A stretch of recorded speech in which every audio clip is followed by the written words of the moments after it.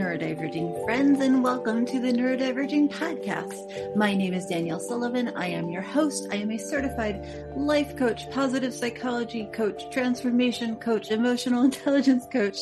I may have taken lots of classes, and I am an autistic parent of 2 neurodivergent children living in Colorado, and I'm very happy you're here. Thanks for tuning in. Today we have an excellent guest. Her name is Danielle Winton. She has a business degree with a concentration in international and managerial business. And upon graduating, she worked abroad in Taiwan and earned a teaching English as a foreign language certificate. She taught for over 10 years and later started teaching for the Asian Affairs Center at the University of Missouri. She received a credential from the Association for College and University Educators in Effective College Instruction, and then founded the company Memory Strategies in 2018, with a focus on how to help students and professionals learn effective and efficient techniques for studying, learning, remembering, focus, and productivity. I'm really excited to talk to Danielle today because, as you heard, she teaches memory skills. And we're going to talk a little bit about this in the podcast, but executive function includes working memory, which I'll describe in a bit. And a lot of those skills can be lacking or not very strong, at least in neurodivergent people. I don't mean lacking as in a bad way. I say it for myself too. We have strengths and we have weaknesses, and that's like a normal human thing, right? So we're allowed to have both. But working memory can be one of the weaknesses in a neurodivergent profile. And so Danielle is here to teach us how memory works, what kinds of memory there are, and what are some tricks or hacks or helpers to increase our focus and our memory and our learning with data. So I'm really excited to talk to her today, and I think you'll learn a lot in this podcast. Before we dive into the interview, the general spiel, which I'm sure you're sick of hearing, but I got to say it in case you're new, and if you're new, welcome.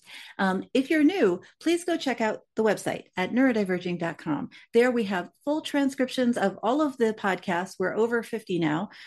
We have articles written by various neurodivergent people and authors, and we have free or low-cost educational events that we run every month, including webinars, peer support groups, all sorts of things. So just go to the website, neurodiverging.com, and check that out.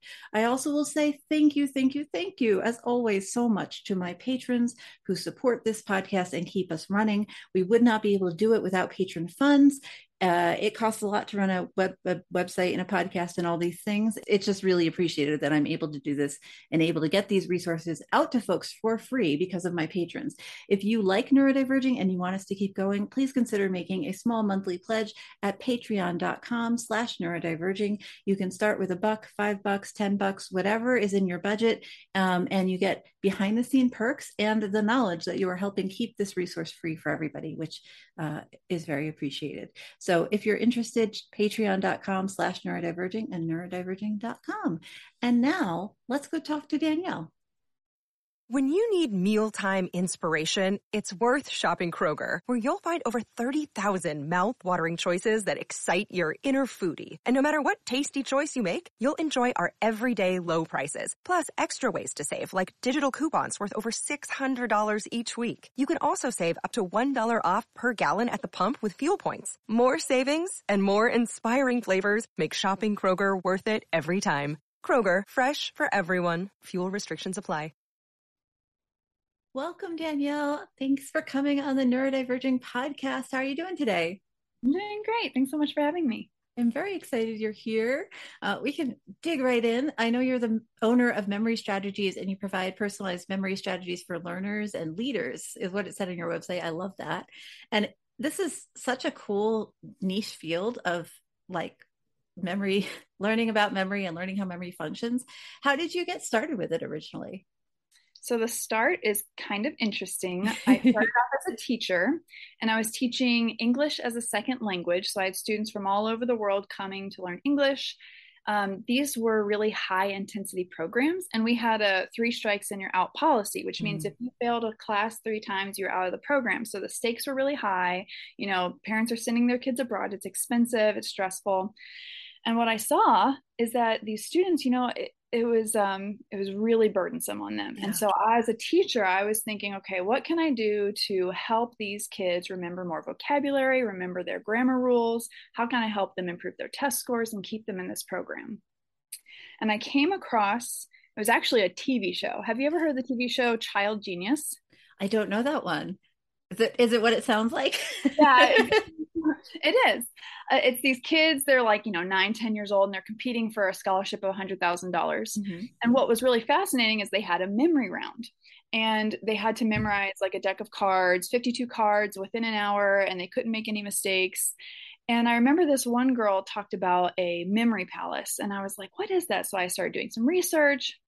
And so what I did is I learned the memory palace method of learning how to memorize information, and it was really effective. I was able to memorize a deck of cards in an hour without any mistakes, and it was easy. And I thought, oh my gosh, I bet I could teach this to my students. And so instead of memorizing cards, let's memorize vocabulary words. And I taught them, and their scores skyrocketed 300%. So I was like, okay, I'm on to something. I figured out something that not a lot of teachers use. And so I thought, well, let me spread this not just to ESL students, but every student and, anyone that needs to get licensed or certified in a professional field and they need to cram a bunch of stuff in their head. It's a really great method. So that's where it started. And that's why it's called memory strategies, but it's really grown into how to learn, how to remember, how to study, how to recall, how to really engage with material. And so it's sort of turned more into like study skills, but memory is kind of like that core element that when you can remember information, then things become so much more limitless. You can build on what you already know. That's what it is you're connecting old information to new information. And the more information you have, the more connections you can make. So that's what's so fascinating about it. That's really cool. And yeah, not only the connections, but the way you manipulate information, right, is so affected by memory. I'm somebody with very good, and I don't know the terminology for memory, so you can add some in if you like, but I have very good like long-term memory, memory of experience, memory of sensory input. I have very poor working memory. And so I'm one of those people who can walk down a street that I haven't been to for 10 years and be like, that's the place with the really good cookies. But if you ask me, like, where did somebody put the thing that I was just holding 2 minutes ago, that part of my memory is very poor. And so it's just, I think that a lot of, as somebody with executive dysfunction and a lot of listeners who are working with folks with executive dysfunction, I think that memory piece is so integral and so important. And it's just so interesting. So yeah, and I'm glad you mentioned that because there are so many. We hear short-term memory, long-term memory, working memory, implicit memory.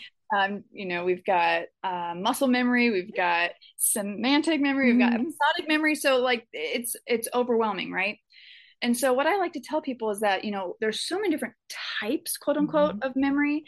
And just because you are maybe bad at one type of memory doesn't mean you're bad at another. So you mentioned like that place down the street has really good donuts, right? That information is processed differently than having to like study for the ACT. And so you can learn techniques to improve your semantic memory, which is that how to take a test, how to, dates and processes and orders and facts. That information you can learn how to remember. So it's a skill. Memory is a skill. Yes. You just have to practice it. Yeah. Which is, I really appreciate you bringing that up because I think a lot of folks, especially those of us who are dealing with ADHD or autism, and there's this framing of it's a medical issue and therefore you're fixed, right? There's not a lot of growth. These traits are just the way they are. And, as a coach, that's something that we push back against a lot, right? There is growth potential and there's ways to change. And it's really fantastic to hear that memory is an area for growth too, that we can adapt and adjust our techniques and our approaches to build that skill. So that's really exciting. What's even more fascinating is that there are tons of people, and especially in the memory world, who were dyslexic, that had ADHD, and they started learning these memory techniques, and they could do things that people just didn't even know were possible. So let me give you an example. There is a world record right now for number of digits of pi memorized. So pi is that random number. There's no pattern or sequence to that number. So it's just rote memory or quote rote memory. Can you guess the world record for number of digits of pi memorized? I feel like if people are out there memorizing decks of cards in an hour, it's probably several hundred digits, right? But I have no idea. Okay, so several hundred. It's actually 70,000 digits. Wow. So imagine, like, people for fun. I guess if you have time, if you're spending your day there, I can see you getting that. Yes. But the point is that these people, or at least very few of these people, are born with this Einstein-like memory. It's a skill, it's a type of technique and method and discipline that they've put into place so that they can remember this arbitrary information. And that's what learning is. Learning is you have something new that you have never seen before, and you have to figure out, how do I understand this piece of information? I have to use what's already in my brain to make those connections. That's what learning is, connecting old to new. And so, anyways, so it's just fascinating that, people with, either learning disabilities or any other sort of like brain functioning that's different, neurodivergent, that it's a skill that can be learned and people can be really successful despite these learning disabilities. That's so excellent. So what are some of the, you're not going to give away all your trade secrets, obviously, but are there some basic things that folks who are listening can do or try or teach their students that we can do to be improving our memories? Like, are there everyday things that you'd suggest working on? Yes, I've got a few, and I would say the one that I love to share is simply closing your eyes. There was a study done, and they said that people who closed their eyes when they were trying to remember something were able to recall 23% more. So what that does is, when you're closing your eyes, you're temporarily banning input coming in. So it's basically a focus technique and not so much a memory technique, but that's a really quick and easy thing anyone can do. Another thing that I love talking about is getting organized so that you don't have to remember everything. Like, sometimes we think, I can't remember, but we have so many tools available to us, so much technology, so many systems we can put into place, so that way we aren't burdened down with, the day-to-day. And then we can kind of save our brain power for the more important things. We kind of talked about that before we got on this podcast. But throughout a day, we have, hundreds of thoughts that come in. And it's up to us to sort of, and our brain to sort out, like, okay, what's important?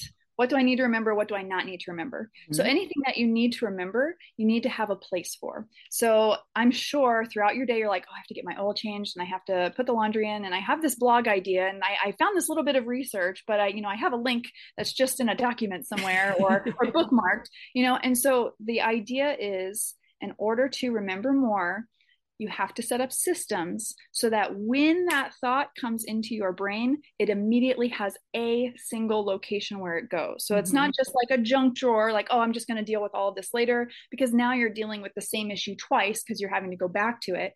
So taking the time to set up the systems to put information in specific places is going to save everyone a lot of time and a lot of headache. Yeah, thank you. And that's a huge piece of focus for a lot of my autistic ADHD clients too, because, and in coaching, at least, and maybe in memory too, you call it externalizing, right? You get it out of your brain and you get it out somewhere into, a calendar, into a to-do list, into a Notion board or a Trello board, right? You have a process for how you're going to do it. And sticking to that process, because a lot of people, absolutely, you put it in a couple different places, and then you've just created a new problem. So like being really diligent with yourself. Highly specific. Yeah. I'm with you there. That's really, and it does reduce so much of that cognitive load and clear so much more space for just thinking to work. And I love the closing your eyes. I think I do that automatically. It reminds me of when you're driving and you get lost and you have to think and you turn off the radio. Because it's like just reducing the load. I can't see. I don't know where the turn is. I'm going to turn off the noise, which like doesn't make sense logically unless you're thinking about the sensory piece and the reducing input. So I love that you highlighted that, because it's so important. Yeah, that's fantastic. Thank you. And have you noticed, I know you work with a mix of different brains, and I know you work with ADHDers and dyslexics. Have you noticed any difference in how people are using memory or using memory techniques that's like kind of related to brain? Like, do ADHDers tend to have different kinds of memories or different strengths than neurotypical people, or is it all mixed? I can just talk about my experience when I have worked with people with ADHD, and like, this isn't proven, this is just kind of what I've picked up. Yeah, your experience. It seems like a lot of people that are neurodivergent are actually really good at picking up these memory methods and techniques, because it allows for a little more of that creativity. So a lot of times our learning processes in a school setting or lecture or workplace, it's the boring video and you have to click through, and it's not very engaging. And so the memory techniques that I teach are highly engaging, and it uses a lot of creativity, a lot of imagination, a lot of sort of insanity and funniness, funny things. And people that are neurodivergent just I've seen tend to pick up on it a little faster and can run with it a little easier. I'll give you an example. There was a kid who attended one of my workshops. This was, let's see, I think he was like maybe sixth grade. There were teenagers there were parents there. And I gave them an activity. I said, I've got a list of 10 items. I want you to make a story to memorize these 10 items. And I started to go through the example 1, 2, 3. By the time I got to 3, this boy raised his hand. He's like, I already got the rest of the story. And he went into detail about every single thing, the little movie he made in his head to remember those 10 items. He was picking up on it so quick. And he didn't, he wasn't bound, by traditional learning methods. And so that was really exciting to see. And I've seen the same thing happen with other like high school students that had dyslexia or ADHD, and they were able to pick it up really well. Yeah, thank you. That creativity piece, and also, again, from my experience and not, evidence-based, I think a lot of autistic brains especially are sometimes hyper-connected, like we form associations between memories kind of more randomly almost. Again, from this brief conversation, that a lot of these memory techniques are based on forming links, forming connections, right? That's what you said, forming associations. And so it seems like that might be a kind of an interesting piece. Something I'll have to do more research on is, how that might be connected. So here's a phrase I really like to tell people. The brain remembers the extraordinary, not the ordinary. So the more, when you make those connections and they quote unquote don't make sense, it's actually good, because what you're doing is you are purposely making something more memorable. Our brains are so tired of seeing boring information go in and out, and that's what we forget so easily. So the more jarring, the more obnoxious, the more bizarre, the more like random, the better. It's actually good for memory. You want that dopamine spike to help you get excited about it. Yeah, that makes a lot of sense. That's really cool. I want to ask you, are there any specific myths about how memory works that you would love to take this opportunity to correct or to talk about? Because I feel like there's a lot of ideas, for example, around studying, right? So there's a lot of ideas that I hear brought to me about how you should study. You sit down, you focus, you read, you do the multiple choice, you do the flashcards, whatever. And some of those are really effective for some brains, and some of them are highly just not effective or not a good usage of time. Are there any particular myths or misunderstandings that people come to you with in terms of memory that you think are worth adjusting or worth commenting on? Yeah. And I think the biggest myth is that memory is fixed at birth, or you're born, you have a good memory or a bad memory. It's, being able to learn techniques on how to use memory, because so often we just rely on like, oh, I can't remember. Oh, well, or darn it, and that's it. Instead of like, okay, what can I do to be proactive? And so, we talk about memory myths, but it also goes, we can't learn without memory. And so there's a lot of learning myths out there too. And the biggest one is the one about learning styles. So we've heard of the BARC method, which is visual, auditory, reading and writing, and kinesthetic. Yeah. And the problem with this is that, this has actually been disproven like for over a decade. And what's unfortunate is that it's like one of the largest psychological myths in education to date. And there's like literally type in Google like learning styles myth, and you will see hundreds of journal articles, peer-reviewed, research-backed journal articles that say like this isn't actually the case. And so some people might feel disappointed by that, because maybe they felt like they have found like a learning style that worked for them. And here's the conclusion of this is that people are capable of learning in more styles than they thought they could. So it's actually good news that this myth is busted. It was pigeonholing a lot of people into like, oh, I can only learn this one way. And so you have like blocked off other types of learning. And so it suppresses that growth mindset. So the good news is that we are capable of learning in multiple quote unquote learning styles. We can learn in a lot of different ways. That's awesome. I love that it's an argument for the growth, right? That it's not just, oh, you're not a visual learner, you've lost something, but it's, oh, you could be a visual learner and also access information through all these other ways, because visual learning isn't a thing in and of itself, right? So yeah, that's really cool. let's say that you are learning like how to fix a car, right? So if you only listen to audiobooks about how to like tear apart an engine and rebuild it again, and you've only listened to audiobooks on this, you're like when you have to go fix a car, you're probably not going to be very good at it. It's because it's a naturally kinesthetic job. Mm-hmm. You naturally have to work with your hands, and so that's how you learn, is you practice using your hands. And same thing with a math problem, right? Like a lot of people are not going to be auditory people with a math problem. Like they're not going to just speak the math problem in their head. A lot of people have to write it on paper. Reading and writing, a different learning style than maybe what they thought they were. So, different types of learning takes place in different channels and different methods. And so we're capable of doing a lot more than we think. That's really cool. Awesome. We blasted through the questions I had for you. Which is great. And sometimes that happens. Is there anything I didn't ask you that I should while I have you, or anything that you wanted to get across in this interview that I haven't given you the opportunity to do? I would say when it comes to memory and learning, that there are study skills that a lot of people don't know about. So one thing I want people to take away is that there are study skills that especially teens or college age students or even adults can use that go beyond reading something, highlighting, and making note cards. That's kind of when I ask people, like, how do you learn? How do you study? Those are the three big ones that come up. But there are much more effective ways. And so one of those is to talk to another person about it. And if you don't have another person, talk to the mirror, talk to yourself, talk to your pet.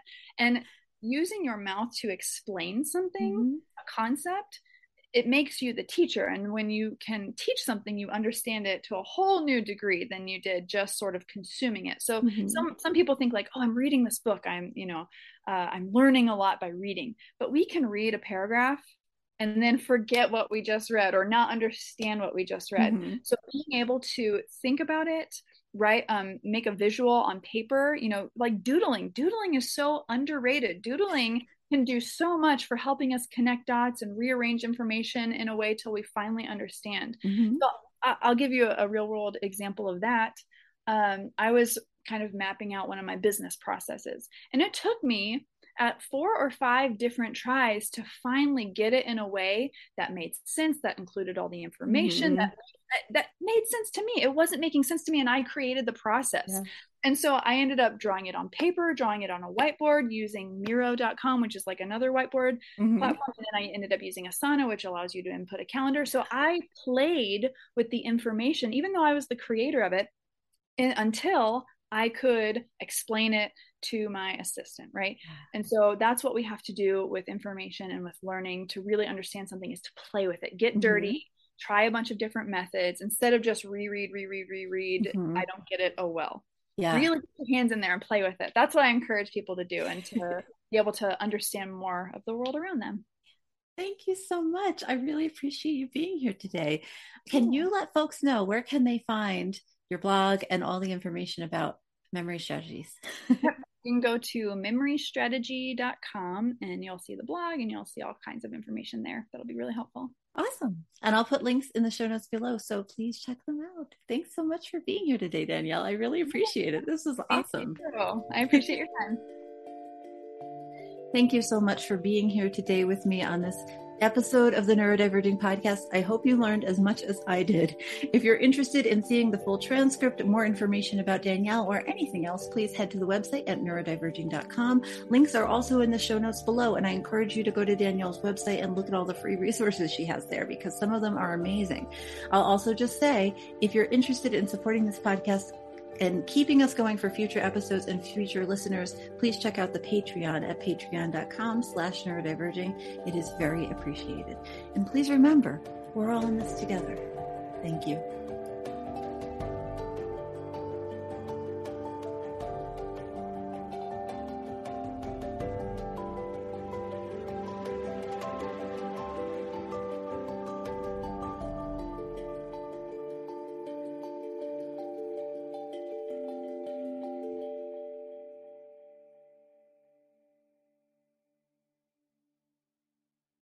Does your father know you're listening to this podcast? Well, when you're done, why don't you stop by and check out a show that is 100% dad-approved, Dadages. Hi there, I'm Chad Hagel. If you're looking for useful insights and practical advice you can actually apply to work, family, education, philanthropy, and just life in general, check out Dadages. That's Dadages, wherever you listen to your podcasts.